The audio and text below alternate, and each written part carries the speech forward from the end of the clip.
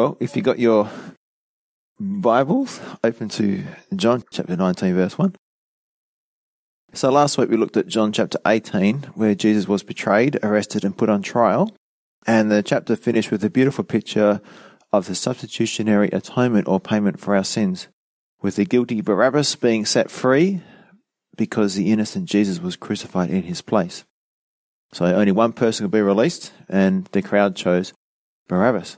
And because he was released instead of Jesus, Jesus took his punishment, which represents our punishment, the punishment of every person who's ever lived, every sin which has ever been committed.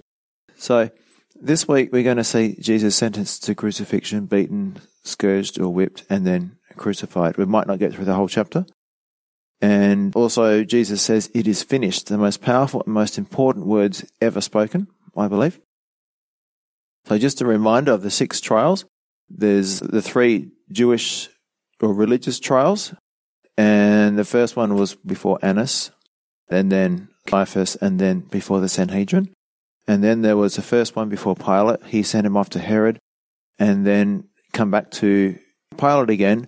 And we start off in chapter 19 with the 3rd civil trial before Pilate. This is the last one, and this is where he's going to be sentenced to crucifixion. So before we start, I'll pray. Father, thank you for your blessings. Lord, thank you for the gift of life that you gave us, which resulted only because you gave up your own life for us. Lord, we had a debt we could not pay, and you paid a debt you did not owe. And Lord, I pray that we'll be forever grateful for the price that you paid for us on the cross. Lord, this awesome demonstration of lavish love, Lord, of unlimited love and unconditional love. Lord, you loved us when we were sinners, and you saved us when we were sinners, Lord. And if you loved us then, you can only love us more now. So help us never to doubt your love for us, and help us to always be remembering that you delight in us, and your love will never fail. We praise you for these things in Jesus' name. Amen. So let's just start reading in chapter 19. We'll read the whole chapter. Even if we don't get through it, it's good to read the whole thing.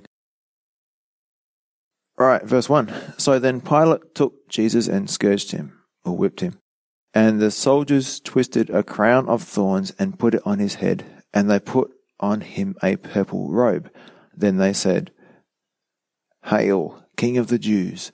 And they struck him with their hands. Pilate then went out again and said to them, "Behold, I am bringing him out to you, that you may know that I find no fault in him." Then Jesus came out, wearing the crown of thorns and the purple robe. And Pilate said to them, "Behold the man." Therefore, when the chief priests and officers saw him, they cried out, saying, "Crucify him, crucify him." Pilate said to them, "You take him away and crucify him, for I find no fault in him." The Jews answered him, "We have a law, and according to our law he ought to die, because he made himself the Son of God." Therefore when Pilate heard that saying, he was the more afraid, and went again into the praetorium, and said to Jesus, "Where are you from?" But Jesus gave him no answer. Then Pilate said to him, "Are you not speaking to me? Do you not know that I have power to crucify you and power to release you?" Jesus answered, "You could have no power at all against me unless it had been given you from above. Therefore, the one who delivered me to you has the greatest sin." From then on, Pilate sought to release him, but the Jews cried out, saying, "If you let this man go, you are not Caesar's friend. Whoever makes himself a king speaks against Caesar." When Pilate therefore heard that saying, he brought Jesus out and sat down in the judgment seat in a place that is called the Pavement, but in Hebrew, Gabbatha. Now it was the preparation day of the Passover, and about the 6th hour. And he said to the Jews, "Behold your king."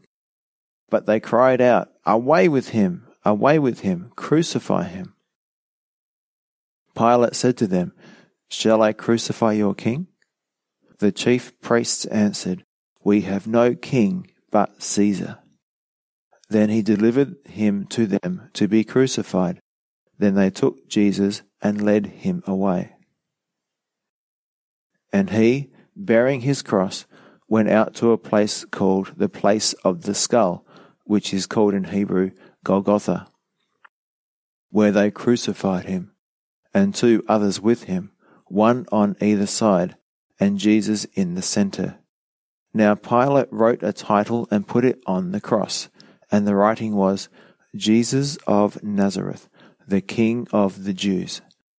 Then many of the Jews read this title, for the place where Jesus was crucified was near the city, and it was written in Hebrew, Greek, and Latin. Therefore the chief priests of the Jews said to Pilate, "Do not write, 'The King of the Jews,' but he said, 'I am the King of the Jews.'" Pilate answered, "What I have written, I have written." Then the soldiers, when they had crucified Jesus, took his garments and made 4 parts, to each soldier a part, and also the tunic. Now the tunic was without seam, woven from the top in one piece. They said therefore among themselves, "Let us not tear it, but cast lots for it, whose it shall be, that the scripture might be fulfilled, which says, 'They divided my garments among them, and for my clothing they cast lots.'" Therefore the soldiers did these things. Now there stood by the cross of Jesus his mother, and his mother's sister, Mary the wife of Clopas, and Mary Magdalene. When Jesus therefore saw his mother, and the disciple whom he loved standing by, he said to his mother, "Woman, behold your son." Then he said to the disciple, "Behold your mother." And from that hour that disciple took her to his own home. After this, knowing that all things were now accomplished, that the scripture might be fulfilled, said, "I thirst." Now a vessel full of sour wine was sitting there, and they filled a sponge with sour wine, put it on hyssop, and put it to his mouth. So when Jesus had received the sour wine, he said, "It is finished." And bowing his head, he gave up his spirit.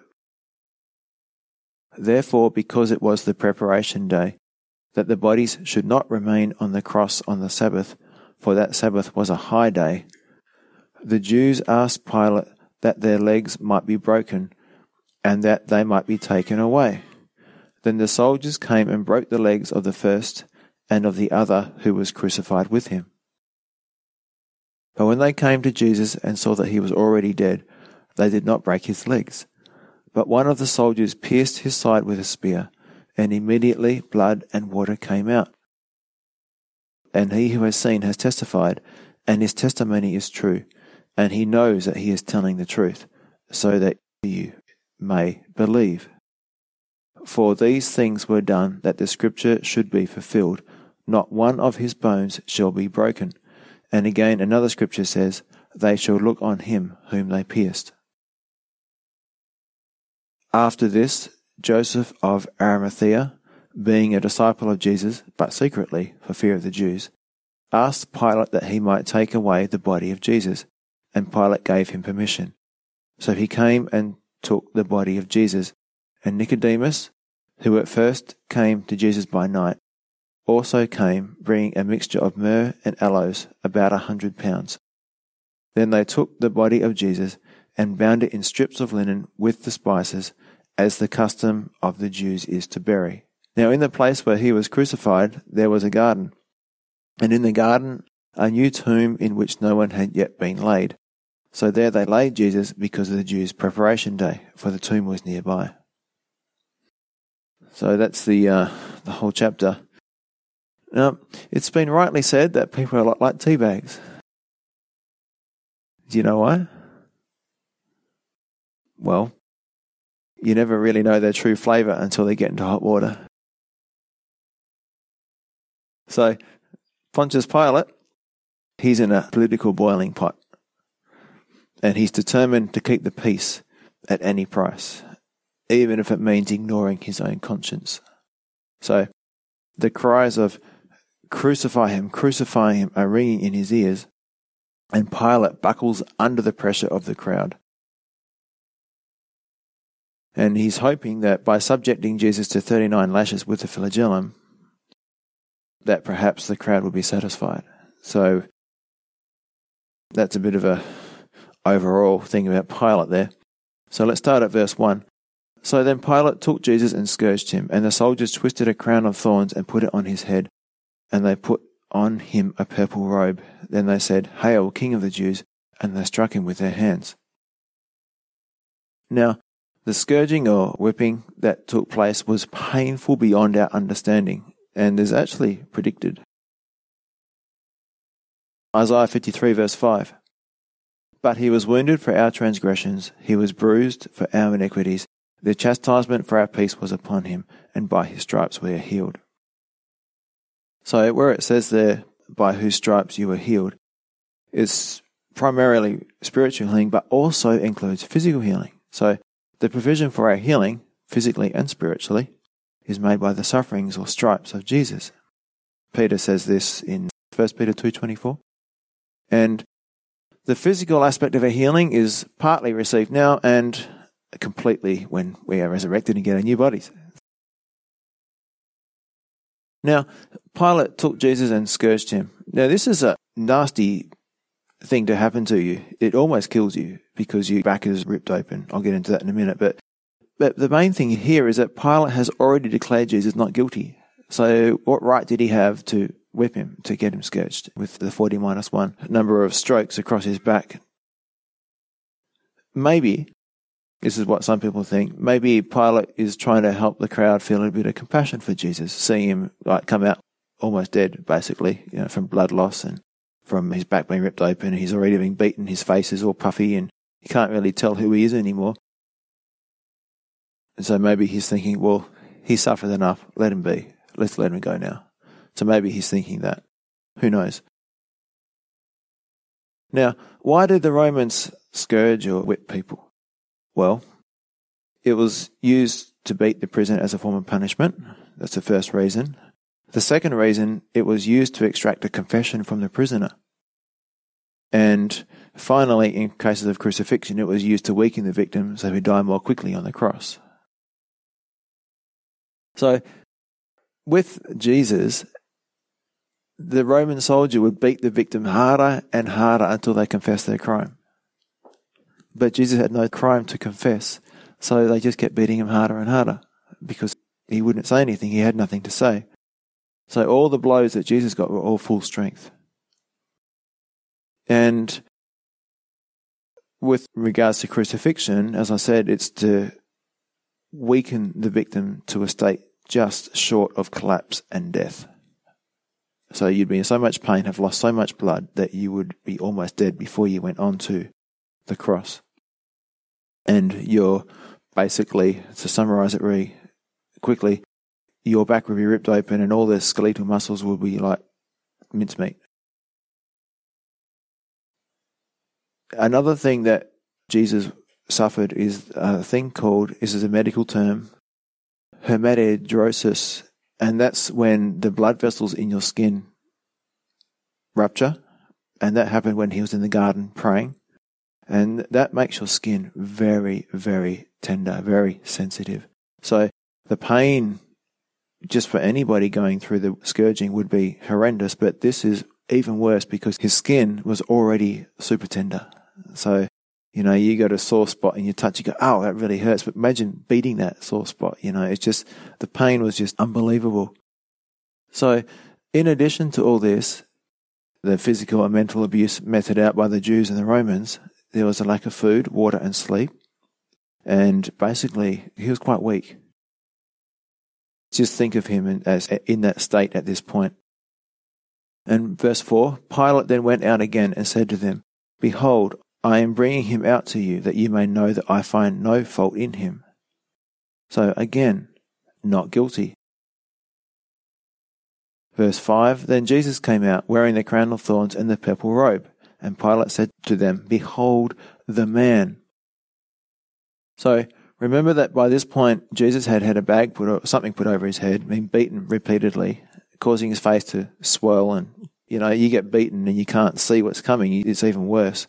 And then he was whipped 39 times, and the Romans would be giving backhanders. It says they hit him with their hands. So he's already puffy and bleeding, and now they're still hitting him. And then he comes out. So I imagine that you wouldn't actually recognize him at this point. Isaiah says he was unrecognizable. Isaiah 52:14. He was marred beyond recognition. So Pilate says, here is a man. Literally, here is a man. And he's coming out in this state. This is what the people are looking at. Now, what do you think he was thinking about as he endured this suffering?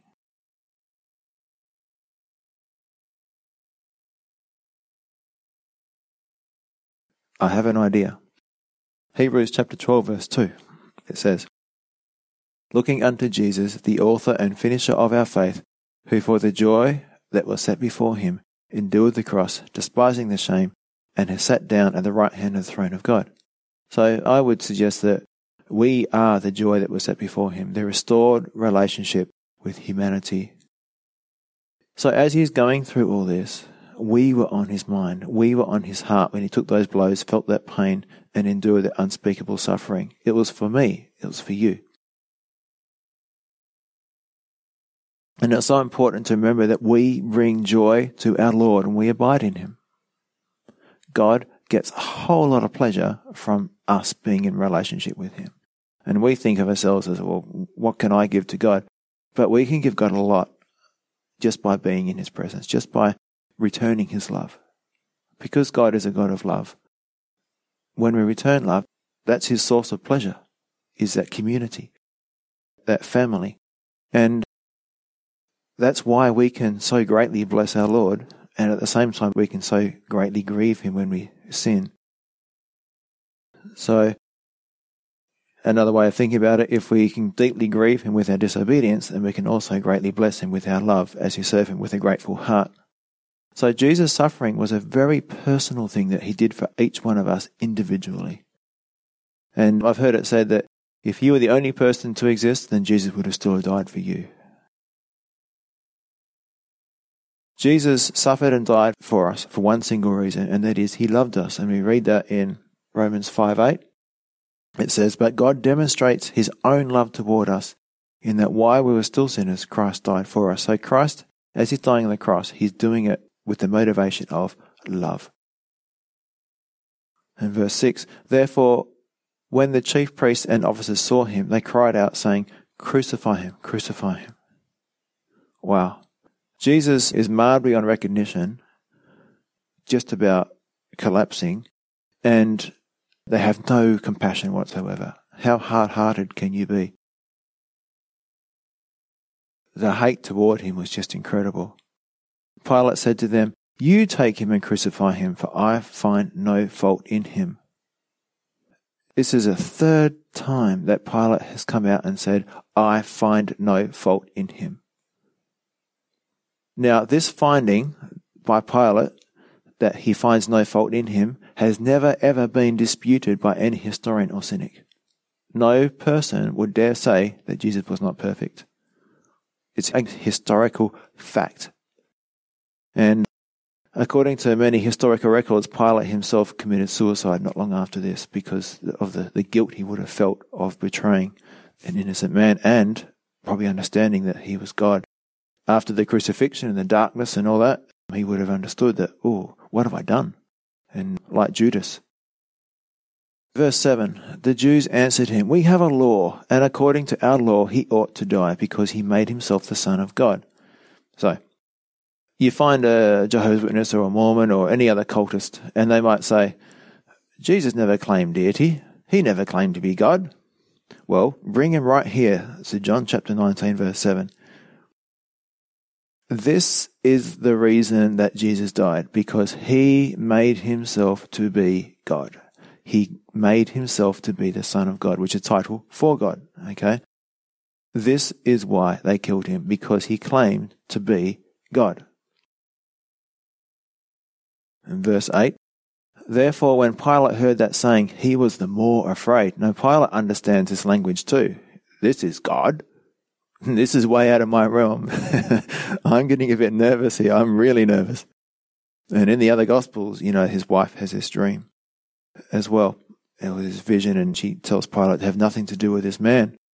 And so instead of being angry with the Jews, he's more afraid of Jesus than ever. He's more afraid of this situation. He's fearful. And this demonstrates the strength of character and dignity Jesus maintained throughout this whole trial. And Isaiah 53:7 says, he was oppressed and he was afflicted, yet he opened not his mouth. He was led as a lamb to the slaughter, and as a sheep before its shearers is silent, so he opened not his mouth. So Jesus, I believe, did open his mouth to talk, but not to complain and not to cry out. Okay, so this was a real test of faith. Now, if it was me, I would be saying by this time, hey, this is not fair. Look, I've been beaten. My face is already puffy. Can't you stop hitting me now? This is just not fair. I haven't done anything wrong, and yet I'm being treated as the worst criminal in human history. But Jesus didn't do that. He didn't open his mouth to complain.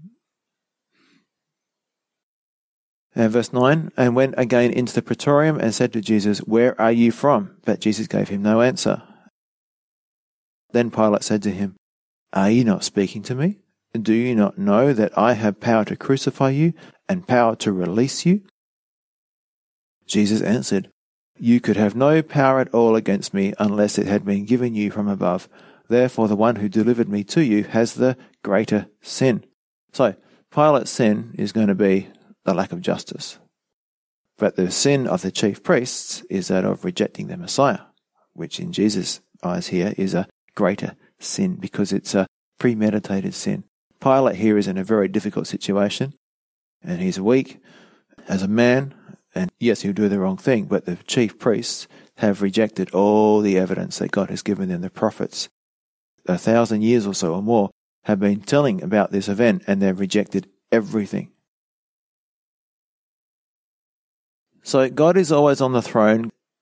Everything goes according to God's plan. Every person in authority is there because God put them there. And that's why we must show them respect, even if they are corrupt. And Romans 13 verse 1 says, let every soul be subject to the governing authorities, for there is no authority except from God, and the authorities that exist are appointed by God. Verse 12, from then on Pilate sought to release him, but the Jews cried out, saying, if you let this man go, you are not Caesar's friend. Whoever makes himself a king speaks against Caesar. So, this is like blackmail. As I said last week, I won't repeat it now, but Pilate had made a couple of errors and caused bloodshed and riots and stuff. And Caesar says, that's enough. If you do it again, basically, you're out. Pilate doesn't want to lose his position. And so the Jewish leaders are basically saying, we're going to get you in trouble with Caesar. You're going to lose your position. And so Pilate goes, oh. And that was enough to make him crumble. Up to this point, he'd been doing everything he could to free Jesus. But now, he folds. He crumbles. And he's willing to murder an innocent man because at that moment, his career was more important than his eternal future. It's like the rich young ruler making his riches more important than his eternal future when he refused to repent and follow Jesus. So remember this, eternal life is a free gift, but it will cost you everything. Okay? What Jesus gives you is free, but for you to receive that, you need to let go of everything else. It's going to cost you everything. Like Paul said, I counted all these things as garbage or rubbish for the sake of knowing Christ. So, for Pilate, his position, his power, his lifestyle, all the things that went with it, all the perks of being the governor, were more important. So when Pilate therefore heard that saying, he brought Jesus out and sat down on the judgment seat in a place that is called the Pavement, but in Hebrew, Gabbatha. So it's kind of ironic. Pilate sits down in his judgment seat to make a decision, but what he's actually doing is judging himself. He's saying, I choose not to believe. I choose not to do the right thing. I choose not to submit to Christ and do what is best for him. And so people today, they sit back and say, I'm going to analyze, scrutinize, and evaluate Jesus Christ. In reality, however, they're not judging him, but their reaction to him is they're judging themselves, because he is the King of Kings regardless of what they decide. They can't decide who he is. He is who he is. But their judgment is going to choose their response to who he is. Okay?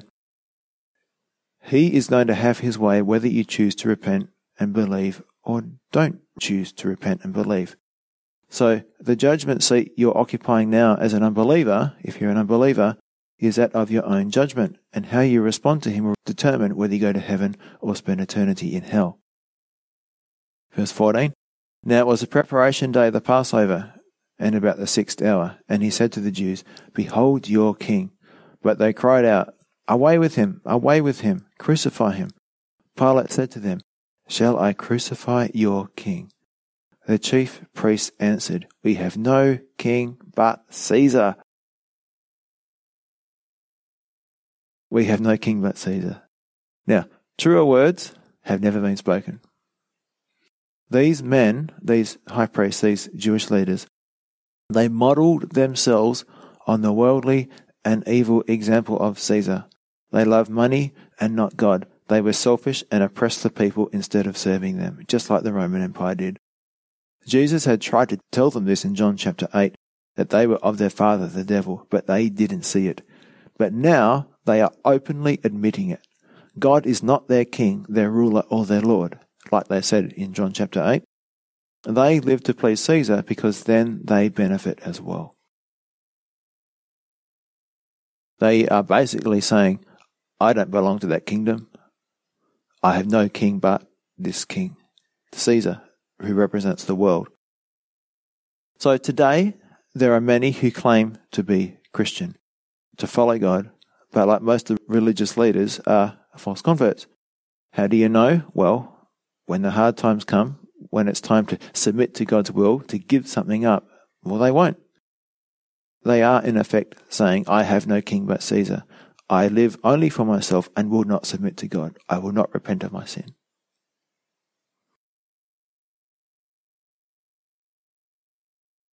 Now, there's also an irony here. What did the Jews want most of all? What were they seeking? Apart from their Saviour. Well, the Saviour was part of this thing they wanted. They wanted freedom from oppression, from political oppression, right? So they wanted a political Messiah to deliver them from Caesar's oppression. But in rejecting Jesus, they now embrace Caesar. They're jumping into slavery, oppression, because the Roman Empire was oppressing them. And for me, thinking about it, it's a bit like the children of Israel wanting to go back to Egypt, back to the iron furnace, back into slavery. So they're rejecting the freedom that God is offering them and accepting and embracing the bondage that's in the world. Now, coming back to Israel, we know that Israel rejected God. Do you know that they rejected God 3 times? Well, in 1 Samuel chapter 8, we see the Jews rejecting the father as they begged Samuel for a king to rule over them. Remember, God said, they haven't rejected you, they've rejected me. Here in John 19, we see them refusing the Son as they cry, we have no king but Caesar. And finally, in Acts chapter 7, we see them resisting the Spirit, and they stone Stephen as a result of that resisting the Spirit. Before the Sanhedrin, before all the Jewish leaders there, they reject Stephen's message. They reject the message from the Spirit there. As Stephen said, they're resisting. So, rejecting the Father in the Old Testament, refusing the Son in the Gospels, and resisting the Spirit in the book of Acts caused the collapse of the people of Israel. But God is faithful. Even though they were spread out and they were defeated, many people were killed, and all the Jews were scattered everywhere, The Bible says in Romans 9-11 that even though Israel has refused the Son, rejected the Father, and resisted the Spirit, God will keep his promises to her. And all of Israel, which is the believing remnant of Israel, shall be saved. It says in Isaiah, I think it's 11:11, that he will bring them back for the second time. So the first time was after Babylonian captivity, and the second time is 1948, when he brought them back into the land for the second time, fulfilling that prophecy. So God has not finished with Israel. Yes, they rejected him, but God's promises are not dependent on our performance. God's promises are unconditional, and therefore Israel is still his people, and he will use them in the future when the church is taken away. Verse 16, then he delivered him to them to be crucified. Then they took Jesus and led him away. And he, bearing his cross, went out to a place called the place of the skull, which is called in Hebrew Golgotha. Now, in Latin, Golgotha is Calvary. So, when we call ourselves Calvary Chapel, we're literally calling ourselves the place of the skull chapel. It's the place where Jesus died. And it's a constant reminder that we exist only because of what Jesus did at Calvary. We always be reminded of the cross. It's the centerpiece of Christianity. It's a place where forgiveness comes from. So it's called the place of the skull because that's exactly what it looks like. Jesus was crucified on top of a white limestone cliff, and there are holes in the cliff where the eyes and mouth would be on a face. So if you're looking at this thing, it's pretty spooky. We've been there. It looks like a massive skull, this cliff. So that's why they call it that, because it looks like that. Where they crucified him. Did you know, I just found this out last night when I was doing a bit of reading. In 1968, scientists for the first time discovered the remains of a man crucified in Jesus' era. The victim was nailed to the cross in a sitting position with both legs over sideways, so your knees sticking out to the side, ankles crossed over, and the nail penetrating the sides of both feet just below the heel. So your feet are pointing out. The arms were stretched out, each stabbed by a nail in the forearm.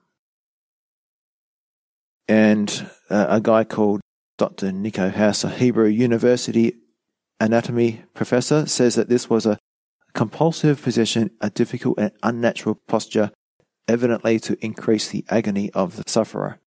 So that's interesting. I can't even get my legs in that position. Imagine trying to push yourself up with your knees sticking out to the side. It'd just be unbearable. You'd die pretty quick. Amazing amount of pain.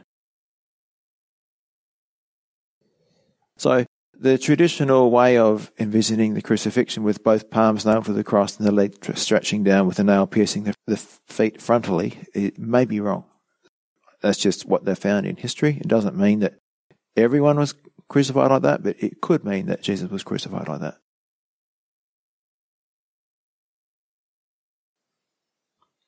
Now, Jesus dying on the cross, the physical pain is enormous. We've talked about that. But there's other pain that Jesus went through as well, and that is the spiritual pain. Jesus was made sin for us, 2 Corinthians 5:21, and the wrath of God we deserved was poured out on him. And this type of suffering is way, way, way more difficult to bear than the physical suffering that Jesus went through. It'd be like, I believe, having a splinter, the physical suffering representing having a splinter, and the spiritual suffering would be like having all your ribs broken or something like that, not being able to breathe. And just remember that the main suffering is the spiritual, the wrath of God being poured out on him. And two others with him, one on either side, and Jesus in the center. 19 and 20. Now Pilate wrote a title and put it on the cross, and the writing was, Jesus of Nazareth, the King of the Jews. Then many of the Jews read the title, for the place where Jesus was crucified was near the city, and it was written in Hebrew, Greek, and Latin. So Hebrew was a theological language, Greek the intellectual language, and Latin the political language. So whatever persuasion you were, religious, political, or just your common language, you knew that Jesus was king. Verse 21, Therefore the chief priests of the Jews said to Pilate, Do not write the king of the Jews, but he said, I am the king of the Jews. Pilate answered, What I have written, I have written. So finally, a bit of backbone in Pilate, just as well. And the truth prevailed at this time. Verse 23, Then the soldiers, when they had crucified Jesus, took his garments and made 4 parts, to each soldier a part, and also the tunic. Now the tunic was without seam, woven from the top in one piece. They therefore said among themselves, Let us not tear it, but cast lots for it, whose it shall be, that the scripture might be fulfilled, which says, They divided my garments among them, and for my clothing they cast lots. Therefore the soldiers did these things. Now, it's interesting, according to Exodus 28, the high priest's robe was to be made of one piece of material. Jesus, being the great high priest, he also had a seamless robe. So here are the soldiers playing games on Golgotha, even as Jesus was dying for their sins. And are we doing that, I wonder? Those in the prosperity doctrine or the name it, claim it camp say, I'll get some nice clothes, a faster car, a bigger house, and or some physical healing on the basis of the finished work of the cross. Oh, look how I can benefit from this. It's a bit like the soldiers gambling for his clothes. So, in my view, it's a bit hard-hearted and it's a slap in the face to God. So instead of gratefulness, there was only greed. So Jesus' sufferings on the cross should soften us and cause us to become grateful and teach us to love and serve others selflessly.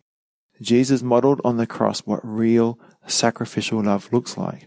Will I follow in his steps and be willing to give everything up for him and suffer for him, just like he gave up everything for me and suffered for me? Am I willing to die for him like he died for me? Will I return his love? Or will I remain selfish and live for myself? And I just need to add that you don't have to believe in the prosperity doctrine to be selfish. Any Christian can be selfish. And it says that the scripture might be fulfilled. Now, it may seem that Jesus has no control over these events, yet the invisible hand of God is guiding everything, so that specific prophecy is specifically fulfilled.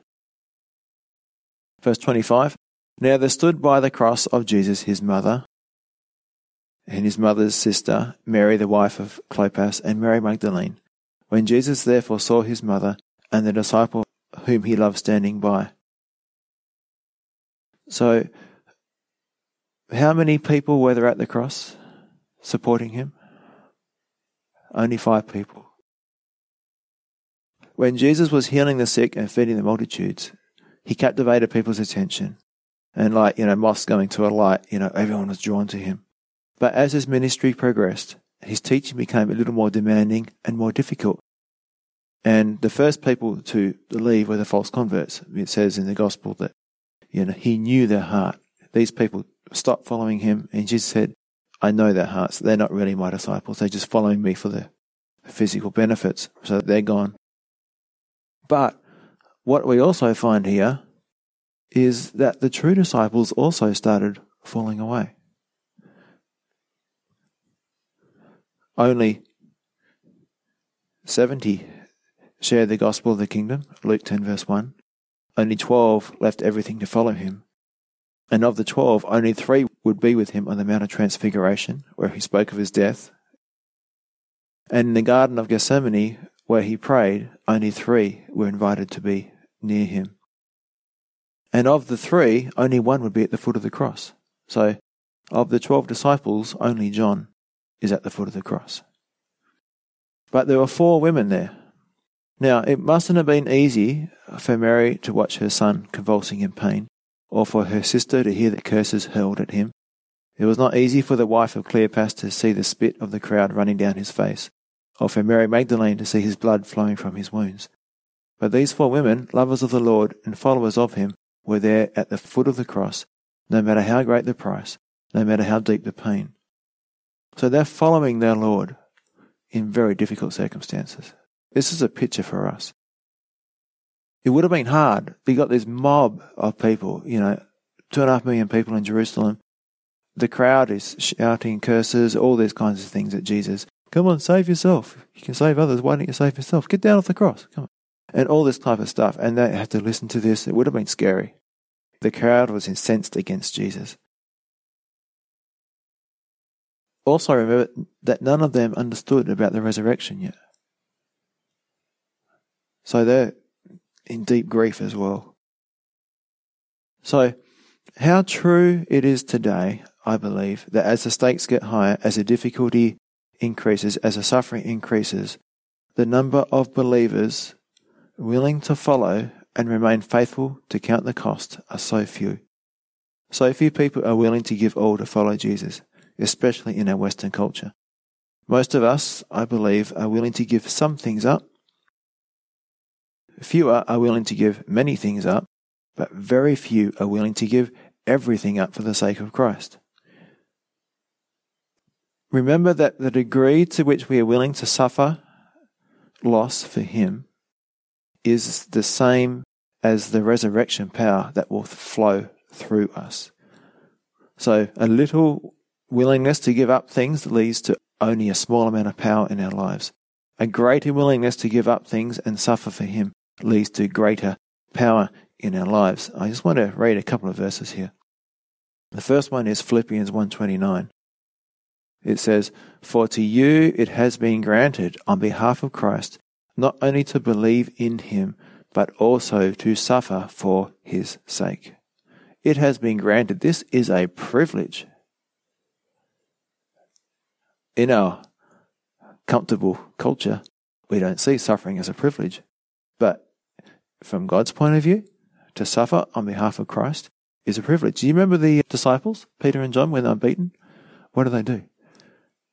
They rejoiced that they were worthy of the sufferings of Christ. It's a different mindset, isn't it? What about Philippians 3:7-11? This is Paul talking about all the things he's given up. "I once thought these things were valuable, but now I consider them worthless because of what Christ has done. Yes, everything else is worthless when compared to the infinite value of knowing Christ Jesus my Lord. For His sake, I have discarded everything else, counting it all as garbage, so that I could gain Christ and become one with Him. I no longer count on my own righteousness through obeying the law. Rather, I become righteous through faith in Christ. For God's way of making us right with Himself depends on faith. I want to know Christ and experience the mighty power that raised Him from the dead." Sounds good if you stop there. But what's the next part of that? I'll read that bit again. "I want to know Christ and experience the mighty power that raised Him from the dead. I want to suffer with Him, sharing in His death, so that one way or another I will experience the resurrection from the dead." So, where does fellowship come? I want to suffer with Him, sharing in His death. So, D.L. Moody famously said, "No one can sum up all God is able to accomplish through one solitary life, wholly yielded, adjusted, and obedient to Him." I've used that quote before. I'll say it again. No one can sum up all God is able to accomplish through one solitary life, wholly yielded, adjusted, and obedient to Him. So God is wanting to work through us in amazing ways if we only yield ourselves to Him and be willing to give all these other things up. He said to his mother, "Woman." Now, the word for woman here is gune, G-U-N-E. I think it's how you say it. Do you remember when he used this word before? Yeah, at the wedding, about 3 years earlier, a bit more than 3 years. I'm thinking that this would have caused Mary's mind to go back to that time 3 or so years ago at the wedding where She maybe wanting to restore her reputation because they all thought he was an illegitimate child, that she'd be messing around. Yeah, she said, now's the time. Son, reveal yourself. Show yourself to be the Messiah. Change this water into wine. And he said, that's not the way it works. You don't tell me what to do. It's in God's time. Jesus said in John 2:4, woman, what have I to do with you? My hour has not yet come. So Jesus did provide wine for the wedding, but no one knew about it except for the slaves. Yet here on the cross, Mary's request is finally answered. For it's at the cross when even the most cynical Roman centurion will look at him and say, truly, this must be the Son of God. So Mary's validation comes from the cross when people think, he's not an illegitimate child. He was born of the Holy Spirit. He was God. So after a lifetime, 33 years or so of, being looked down upon, finally people understand that her son was special. And then he said, behold your son. Then he said to the disciple, John, behold your mother. So he says to his mother, woman, behold your son. Then he said to the disciple, behold your mother. Now, why didn't Jesus just let his other brothers and sisters look after his mother? Couldn't they provide for her? Couldn't they look after her? Maybe. But he bypassed the earthly bloodline, his family bloodline, blood family, physical family, and established a new family. Jesus had 4 half-brothers and a bunch of half-sisters. We don't know how many sisters. So Psalm 69 verse 8 says, I have become a stranger to my brethren and an alien to my mother's children. So at this point, Jesus' brothers didn't believe in him. They will later, like James and Jude and that. They will later, but at this point they don't.